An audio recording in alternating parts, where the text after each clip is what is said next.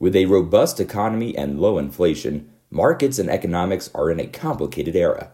WealthVest presents The Weekly Bull and Bear, a podcast dedicated to bringing financial professionals the most up-to-date weekly analysis of the trends and developments occurring in capital markets both here and around the world. Listen in as we analyze these developments and shine a light on the events that matter to us. Good afternoon, everybody. This is Drew Dockin. We're going into our sixth recorded podcast of the Weekly Bull and Bear. We've had a very wild morning. One of the first things, I guess, I'll start with the preface of what happened a little bit last week, then going into the morning. So on Wednesday, the Fed ended up cutting interest rates by 25 basis points. So it's the first time we've cut rates in more than a decade. We cited some global developments alongside things like inflation's a little bit more muted. But today we've seen kind of a whiplash in the market. We had put some tariffs on China, and now, they've kind of devaluated their currency a little bit, and so we're seeing those effects. So, Tim, let's kind of get started on what's going on, it appears, this morning. Yeah, and look, not to toot our own horn here, but because frankly, if you were trying to day trade around this market, you wouldn't have made any money because you would have been trying to fight this tape for a while on the argument that we've been making, which very simply is that U.S. ISMs are slowing. There's a very clear trend, and global ISMs are slowing, and there's a very clear trend. We've also made the case that the trade negotiations have made essentially zero progress, and that the Chinese have taken the stance of saying they're going to wait this thing out. They're going to defeat the Trump administration, and I think it's very clear what you see from the state media out of China that is the new strategy, and that is what has started to manifest itself last week and certainly has manifested itself this week. So we come in this morning, markets are down 500 points, Dow's down 500, we got a 10-year at 177, and that's just telling you that we are just slowing. The whole world is slowing. The U.S. is slowing, and maybe finally people are realizing that the Fed is not just behind the curve, but the Fed is impotent here. The Fed can't do anything to weaken the dollar. The Fed is not going to weaken the dollar against the yuan. The Chinese have the ability very, very easily because they're actually holding the yuan versus the dollar stronger by capital controls. So it's very easy for them to let that yuan weaken further versus the dollar and thereby essentially getting the 10% that they all are paying now in tariffs. They're going to get that right back in a stronger U.S. dollar on whatever they're sending to the U.S.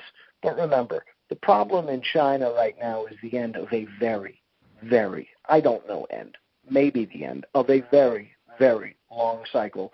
You're starting to see really important numbers weaken, and those are the export numbers out of peripheral Asia, out of Japan, out of Thailand, out of Taiwan, out of Hong Kong, out of South Korea, all decelerating sharply. Global ISMs are going, U.S. ISM is going below 50, and so are Asian ISMs. Europe's already been at 50 forever, so who cares? But the whole point is what we're seeing this morning is a manifestation of things that we've been talking about, which is slowing growth, a Chinese trade negotiation where Trump no longer is in control, and he's going to flail and probably even go to 20% on some goods, and a Fed that really has very little ability to do anything about it. Yeah, I think you've seen some of those. In terms of ISM, this has been the weakest reading, I think, since August of 2016, but then we've also seen quite a bit of a dip in construction spending, right? So like 1.3% decline in June. I think that's the biggest decline we've seen in several months. And on top of that, I guess, we could get into, I suppose, our jobs report. July was, I'd say, a little bit more muted than some of the more recent ones. Looks like growth slowed to, 164,000, which was different than the 224,000 positions in June, but that still puts us at 3.7% unemployment. So, Tim, do you think maybe into August we'll start seeing, a little bit more lackluster numbers, or kind of what's the cycle going to look like? Yeah, look, you've had downward revisions. The 3-month trend is moving lower. I think, and if you look at temp employment, it has started to slow as well. Usually within the world of employment, that's your best leading indicator. Remember, employment used to always be seen as a lagging indicator. I think economists now view it more as maybe coincident, but it's still not as good a leading indicator as certain things like changes in confidence in the trend on ISMs. I always say it, the non-farm payroll is a pretty crappy data set. And why it's the one number that everybody in CNBC and the whole world goes crazy about, on the first Friday of every month? I really don't get it. There's a lot of other employment data out there that shows the same trend, that we're getting towards the end of a massive employment cycle. We're around full employment for whatever reasons that economists will be writing about for a long time. It's not so strong that it's generating any real wage inflation. And I'll tell you, 10 years at 177 today, but we got down to 2 from a peak around 3.25 a long time ago. And there hasn't been any impact in lift in housing, and corporate real estate is getting weaker. That's where you see some Dodge and Cox type numbers and some of the architectural billings numbers. All of those series are slowing. So, look, towards the end of the cycle, you've got super easy credit, but you're in the pushing on the string part of this whole business cycle, and you're just not getting much lift out of the huge, huge benefit that you've got from rates. I mean, money's about as close to being free as you're going to get, and it just isn't really having that much of an impact. No, yeah, I mean, you even see it in, the annual inflation rate, right? I mean, it's fallen to, 1.6, used to have a high of like 2.9 in 2018. So despite all the stimulus, you're not seeing much upwards pressure, whether it's in savings or wages. I mean, I think you had like 8 That's cents. exactly right. Right. And don't forget, accelerated depreciation, that's behind us. Thank you very much, but that's going to lead to a slowdown now. The big tax cut, for the most part, in terms of what helps, and this is where I'm going to sound left of center, and I don't want to get political on this thing, but you drive velocity of money by putting money in people's pockets who have to spend it because they don't have any savings. Why, in my opinion, why you've seen such a muted reaction to the tax cut and will continue to do so is because so much of it simply drives savings. Now, the corporate tax cut, that has the benefit that you've seen, buybacks. But as profitability slows, as growth slows, and that affects your profitability, you're going to see less buybacks. And I just think that we're on the backside of a little bit of a sugar high that wasn't that impressive in the first place. Right. Let's get into, I suppose, some of the development. We talked a little bit about China, but I guess we'll have some negotiators going in September. That was planned, it appears, before, we added 10% tariffs on, another additional $300 billion of Chinese goods. So, we have a couple representatives going. Some of them appear to be from California. And, so that will be in September. But in the meantime, it seems like, the State Department and whoever our diplomats are going, they don't have a whole lot to work with in terms of, right now we've got kind of issues revolving around the currency, but then we also have all these new tariffs. So I guess, what will happen on September 1st and when they eventually do meet again, and I guess the conversation is going to be even more contentious. Yeah, I think it's immaterial. Like, who cares? There's two people that matter in this whole thing. It's Trump and it's Xi. And Xi has been very clear. And what's the guy's name? Hu Jintao, who is the reporter for one of the big state media companies. That guy's been on the money. And he's basically told you that Xi is tired of this whole thing and that China's not going to be bullied. And they're going to play the hand that they're going to play, which is they're going to devalue the currency. They are going to they're going to have reciprocal tariffs on that which is coming into China. and that they're just going to try to stimulate and deal with the fact that, remember, it's only a few percent, 3-4% of total Chinese manufacturing ends up into export products, intermediate and final products in the United States. China's got a whole slew of issues, and the biggest one isn't tariffs in the United States. So this thing is going to play out in the presidential election of 2020. What a bunch of senators and congressmen from California go and do in September is immaterial, in my opinion. Yeah, I mean, I remember, when we were out in Bozeman in May, there's a variety of different tactics that both sides can employ. And I think one of the more interesting ones is not to get too, ahead of the talking points, but what the Chinese have done with Iranian crude in bonded storage, right? So functionally, you're just holding a ton of crude and you're just not taking off the port. But, once you can, in my understanding, these prices can fall, anywhere from $5 to $7 per barrel, which seems to me to be an interesting tactic and one that's, is an arrow in the quiver they haven't used so far. And it's probably the more powerful arrow for their trading relationships within Asia, because it probably won't have as much of an impact on WTI. Remember, WTI now trades at a huge discount to Brent and global spot prices, especially Asian global spot prices. So, just because of the phenomenon of the Permian and even the Bakken as well, and obviously other plays all over the country, we got a lot of oil, and I just don't think that oil is going to be an effective weapon for the Chinese. Right, yeah. I mean, especially at this point, futures have declined by almost 8 points. So, I think at this point it's all relative scale from some of the movements that have happened. Yeah. Well, I guess one thing is we had the debates this last week. We brought that up. We're going to see if there's going to be any movement, what markets would see. I think Joe Biden did quite a bit better than he did the first time around. So I think that tempers things. I think a lot of the maybe candidates that might have seemed more radical, whether that be Harris, they didn't really burst out.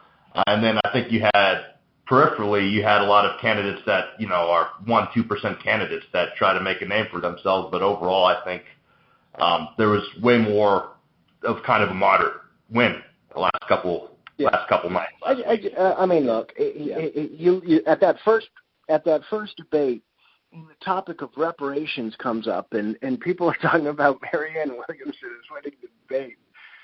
It's like, if this is what the Democrats, if you're a member of the GOP, if you're a strategist in the GOP, you work for the Republican Party, you were so enjoying that first debate, you wished it would go on forever. But I agree with you. I think Biden did a little bit better. All he's got to do is prove that he's a pretty young and youthful and energetic 76. Biden's big problem is that he talks too much. My dad was a reporter. He was a Washington bureau chief. And the story with Biden that people used to always talk about was, a senator, very often, you as a reporter, you'd hang out in the lobbies, and a senator or congressman would come out of a committee meeting, and they'd give you 30 seconds or a minute or so forth. Every once in a while, a senator or congressman would take you back to their office. Well, Biden was famous for taking guys back to his office and talking, and after 30 minutes to an hour, guys are looking at each other like, we got to go. Like, we got stuff to do. So, old Uncle Joe just talks too much. And, if you remember the McChrystal book, the Stanley McChrystal book, where he got in trouble, he got fired in George W. Bush's administration because he complained about the fact that Biden talks too much. And, look, Biden's not a dummy. I think he is a youthful 76. And what I think that the debates are showing, and I think what polls will show, and, I could be dead wrong on this, is that the Democratic Party isn't going to go way out left. I think Barry Sanders, not the old running back from the Lions, but Bernie Sanders is going to fade away. I think Elizabeth Warren has a limited appeal, and I think you'll probably start to see somebody like a Beto O'Rourke, who's a little bit more moderate, who's a little bit more electable, who comes from a red state, who's shown that he can compete in a red state, because I think in the end it's all about electability. for most people, and I just don't think the country is that interested in reparations and socializing every aspect of medical care. So I still think I've made the argument that Biden's going to win the nomination. I think he'll win it going away, and I still feel pretty good about that. I think what also will help is when some of the standards get higher, right? So, I mean, you're going to go from a huge field to maybe 7 or 8 people on the stage. You know, a lot of people probably won't make that September cutoff, which, I guess we'll hear less about, crystals and love from Williamson and that kind of thing, but I think it will at least kind of help the debate in terms of what we see and what markets see and probably what's going to happen in our political process coming in the next year and a half. Yeah, but who knows? I didn't see Donald Trump coming, so maybe psychic crystal love from Marianne Williams, maybe she will be the next.